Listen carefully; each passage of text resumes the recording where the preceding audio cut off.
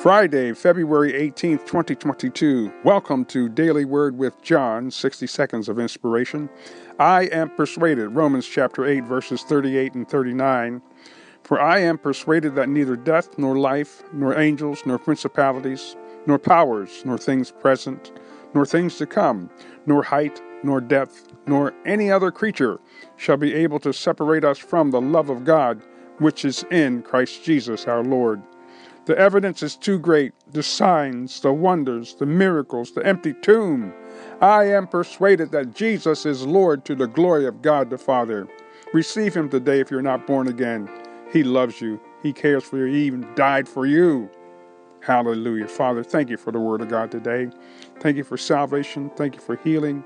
Thank you for miracles, signs, and wonders. Thank you for Jesus who gave his life.